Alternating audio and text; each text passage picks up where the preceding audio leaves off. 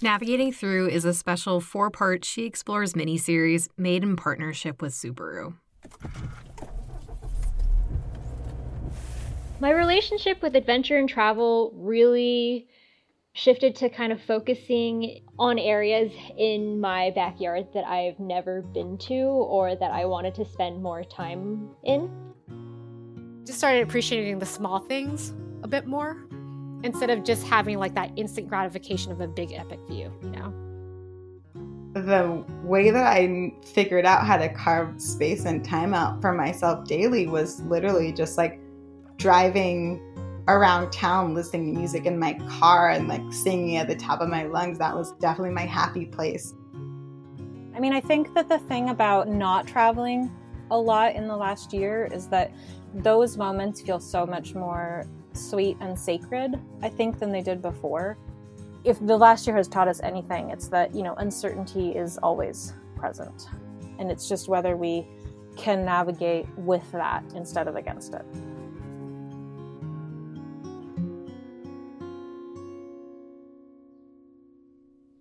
This last year has been a challenging time to navigate. It's been marked by loss and longing, but it hasn't wholly dampened our sense of adventure or our tendency to dream, of far-off places, of time and movement with loved ones, of changes we want to see in the world. And throughout, there's been comfort in knowing of a place we feel most like ourselves, behind the wheel, on the way to our favorite local trailheads, swim spots, and mountainsides.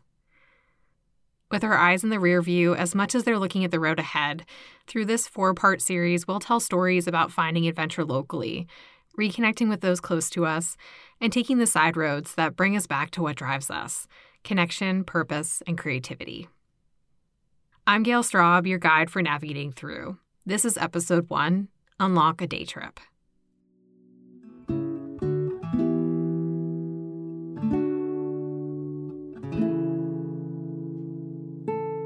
When I was a kid, my world was small, but it felt really big.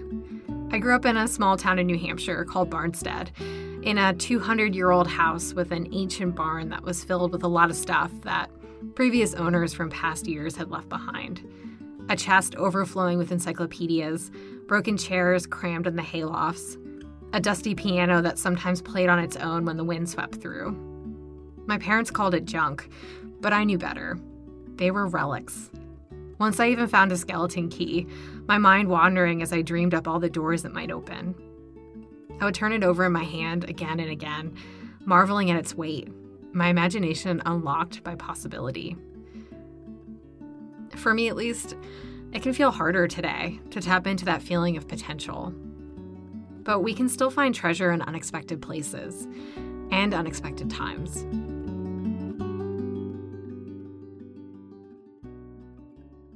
For this series, I talked with 7 creative, adventurous women who feel a whole lot like themselves when they're in motion, when they're on their way to somewhere good.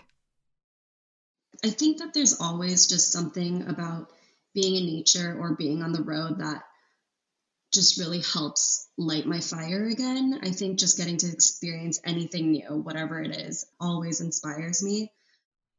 All the women I talked to have worked hard to have the privilege of making travel and adventure a big part of their lives, and in some cases, their livelihoods.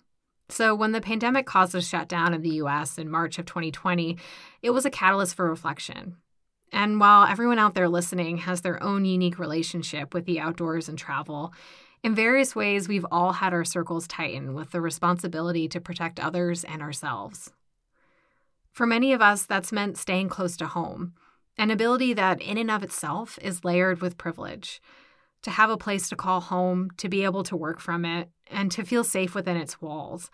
Those are all elements of this time that I don't take for granted. And yet, sometimes the sameness just gets to me. Waking up before the alarm, doom scrolling, drinking coffee, cracking open the clamshell of my laptop, video calls, working late, streaming TV, reading until I can't keep my eyes open. I know, still, that my world is big, but sometimes it just feels so small. When I was a little girl, I buried that skeleton key I found in the barn by a stone wall near the back of my dad's garden. I'd hoped another kid would find it one day and give it new life. But now I think I left it for me to unearth. A reminder that even if the world feels small, there's always more to discover if you leave yourself open to finding it. One of the guests for this series, artist and writer Anna Bronis, emphasized the power of time and motion.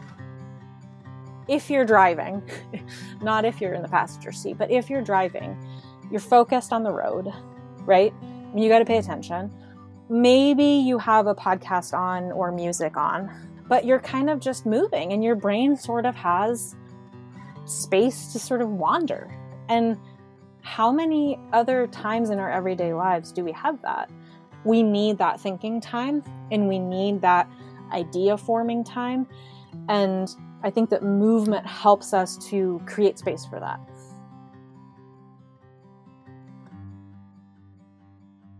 While for the most part, long road trips are still out of reach or even restricted by pandemic protocol, we can still opt for something shorter. Coined by Alastair Humphreys, a micro-adventure is an adventure that is short, simple, local, and inexpensive, yet still fun, refreshing, and rewarding. When packing up a vehicle for a day trip, we get to decide how far to go and control our own comfort level. It's also our responsibility to do so in a safe, considerate way, following state and local guidelines, as well as best practices from the Center for Disease Control, or CDC.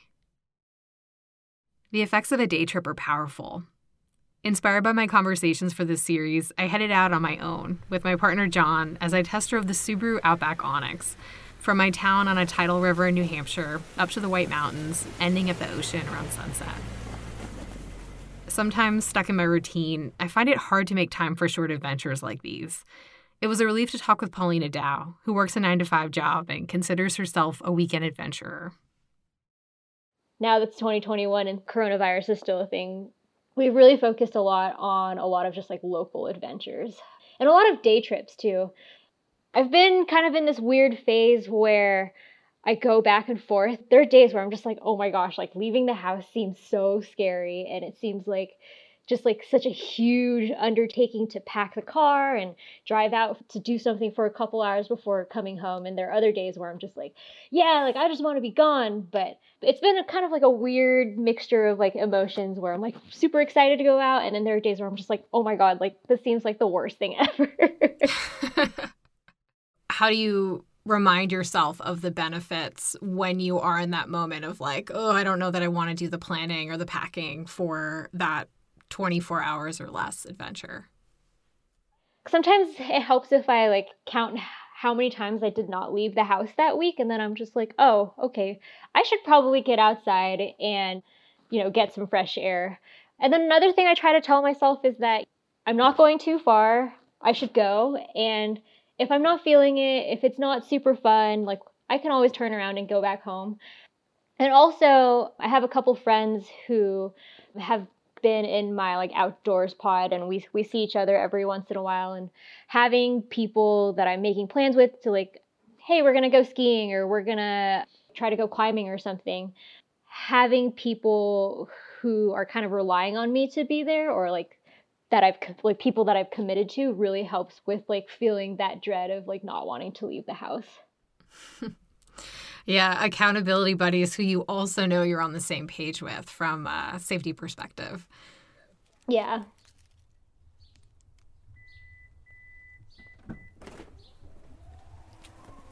Packing the night before helps too.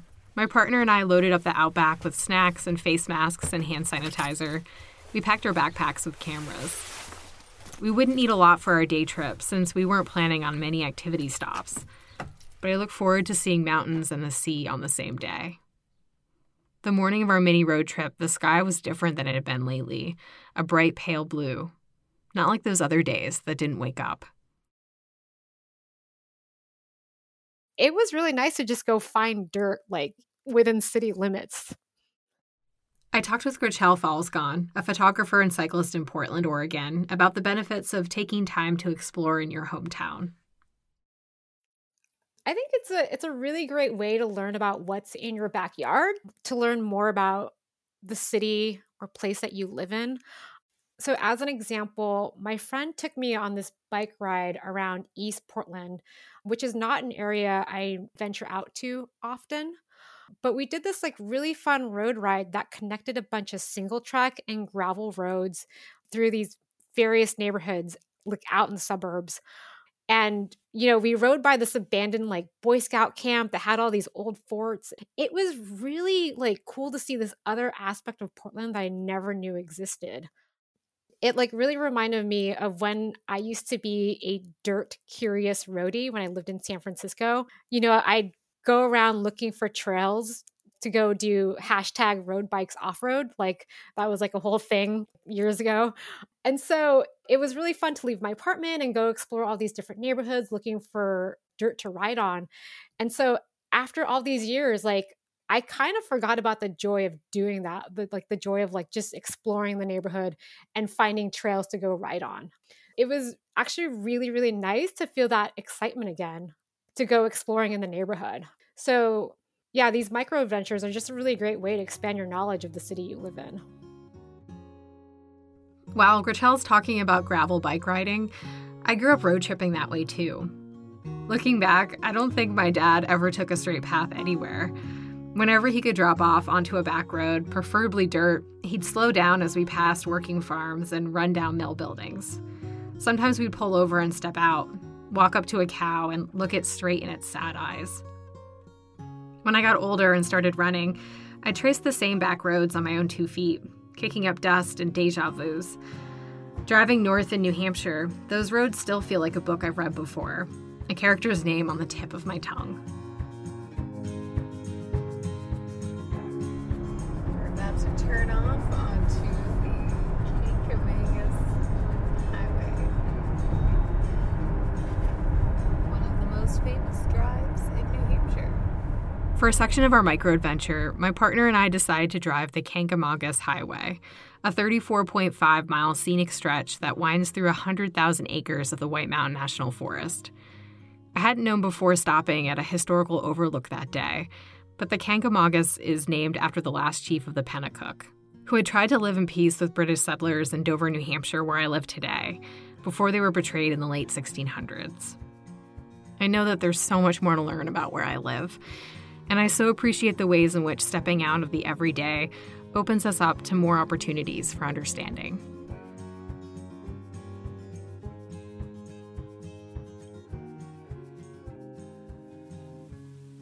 It's so easy to forget how those sensory feelings of just like sun on skin, wind on the back of your neck, like just staring up into a green canopy affect your just like mental health and sense of peace and calm. Balance is really important to me, like having a spiritual connection with the world around me and being a good listener is really important to me. And I think when you spend time outside, you're just reminded to listen in. Faith Briggs, a filmmaker and a runner, also has a home base of Portland, Oregon. We talked about the importance of those micro-adventures in nature and the gratitude she has for her own access to that. Later on in the summer, I wish I had started doing it more because I live in Oregon and the coast is cold, but I got some surfing in, I got some fishing in. I love being by the water, even just like going out to visit, sleep in a friend's driveway in my car at the Oregon coast was like a huge little just moment for me to recollect.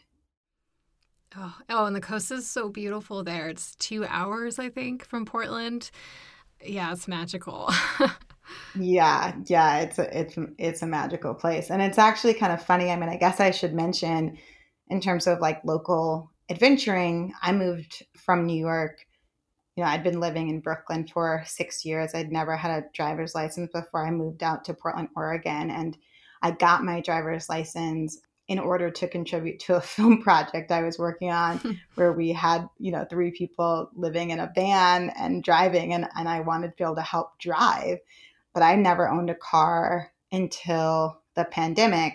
I've always taken public transportation and ridden my bike. And finally in May, I bought my first car just because of the risk of the pandemic and having a privilege of having an alternative way of getting around outside of public transportation was huge. So I think for me, it's still something I'm remembering that I can do. Like the fact that I can get up and put my adventure toys into the car and go do something by myself is still very much like a routine that I'm getting into. But I used to, take the bus to get to Forest Park in town, and it was either a 6-mile run from my house where I was living, or it was an hour and 15-minute bus ride just to get to like the local trails. So getting farther away and being independent about that still feels really new to me. Because Faith's work is grounded in sharing stories from diverse communities, I was curious to learn more about what the greater significance of micro-adventures or day trips might be. What do you think, like, when you kind of zoom out and think about the outdoor industry as a whole and the activities that are often romanticized? What do you think are some of the benefits of normalizing and like uplifting close to home adventures, micro adventures, like whatever you want to call those experiences that one can have in nature without going too far? It's so many things. I certainly think that being more connected locally encourages civic engagement and allows people to look at what is around them and what isn't around them and what they have access to and what kind of access would be more ideal and more equitable in the places that we live. I think not being allowed to go as far really kind of turns the mirror on what's available close to home. Yeah, and I think that was one that, I live in, like I mentioned Forest Park because, it's pretty incredible. It's one of, I think, the biggest, I don't know the stats, but Forest Park is one of the biggest parks in a metropolitan city in the United States. And there's over 83 miles of trail within Portland, Oregon. And even though that's the case, I work with a lot of youth from BIPOC communities and who come from a world that is contextualized by deficit statistics. And a lot of them haven't even really ever been encouraged to go out to Forest Park or somewhere else. So I guess with more local adventuring, I hope that there is an understanding of celebrating those places that do exist close to home and increasing them in places where those kinds of green spaces are lacking.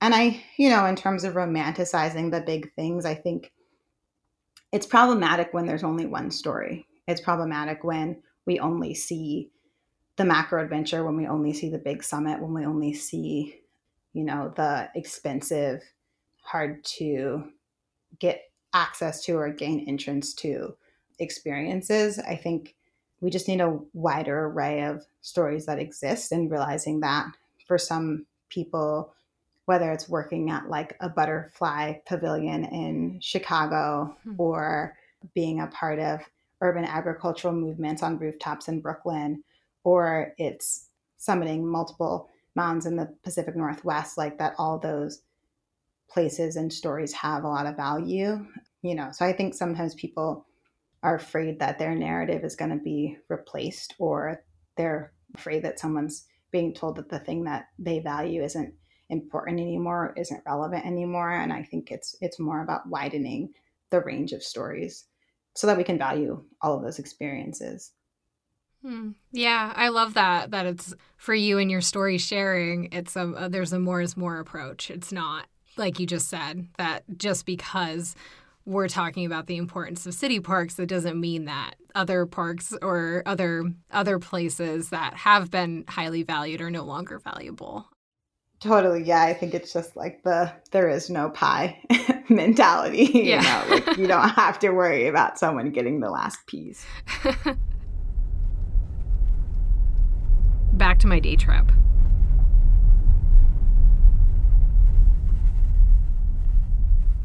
I'm looking up the top of Cannon Mountain.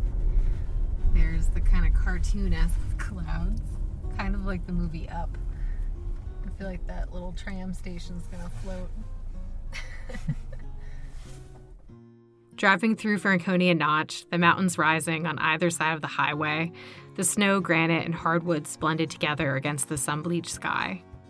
The bright winter light meant the road was crisscrossed with lean shadows of skinny trees, creating dark stripes that contrasted against the salt stains on the road. The hours stretched until it wasn't an ordinary Sunday, until it was time to make our way back to the ocean.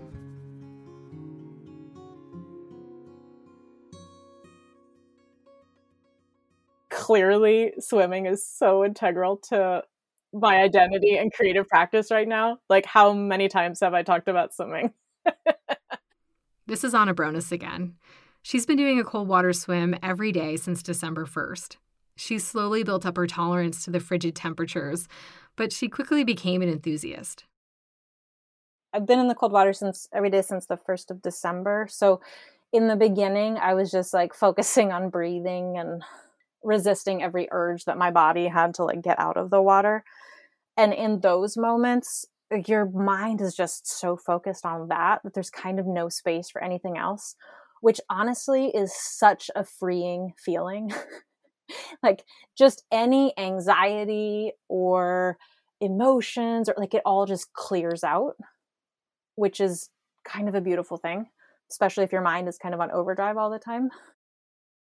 Oh gosh, doesn't that sound lovely? The first time Anna told me about her swimming practice, though, I was skeptical. It wasn't until I tried it on February 14th this year that I started to understand. But recently, as it's, we're kind of coming into spring, so it's getting a tiny bit warmer, I guess, but I've been able to spend, I have just a few more minutes that feel like I think about other things more than just the cold. But I wouldn't say that my mind is wandering a ton. It's probably more that I feel clarity. So then by the time that I get out, it's almost like the brain has kind of just hit the refresh button and I've kind of cleared everything out. And so then I have this kind of space for thinking about things. The refresh button. Yeah. I wish I could just hit my forehead and have that happen.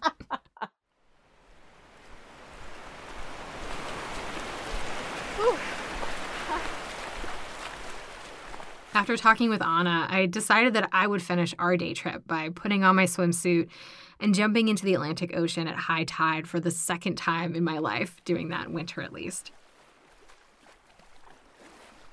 It was 33 degrees out and sunny at Short Sands Beach in York, Maine, when we pulled up and parked. The wind was whipping and I had butterflies in my stomach. It was actually comforting to know that the water temp was a couple of degrees warmer than the air. Before I took my robe off and started the slow walk into the water, I already felt different than I had at the start of the day. I hadn't had any big revelations on our micro-adventure, no great ideas or stories of a lifetime to share. But I felt a subtle shift, like light shining through a keyhole, the precious weight of a skeleton key in my pocket. It's not that bad. It's not that bad. I just need to do this. 1, 2, 3.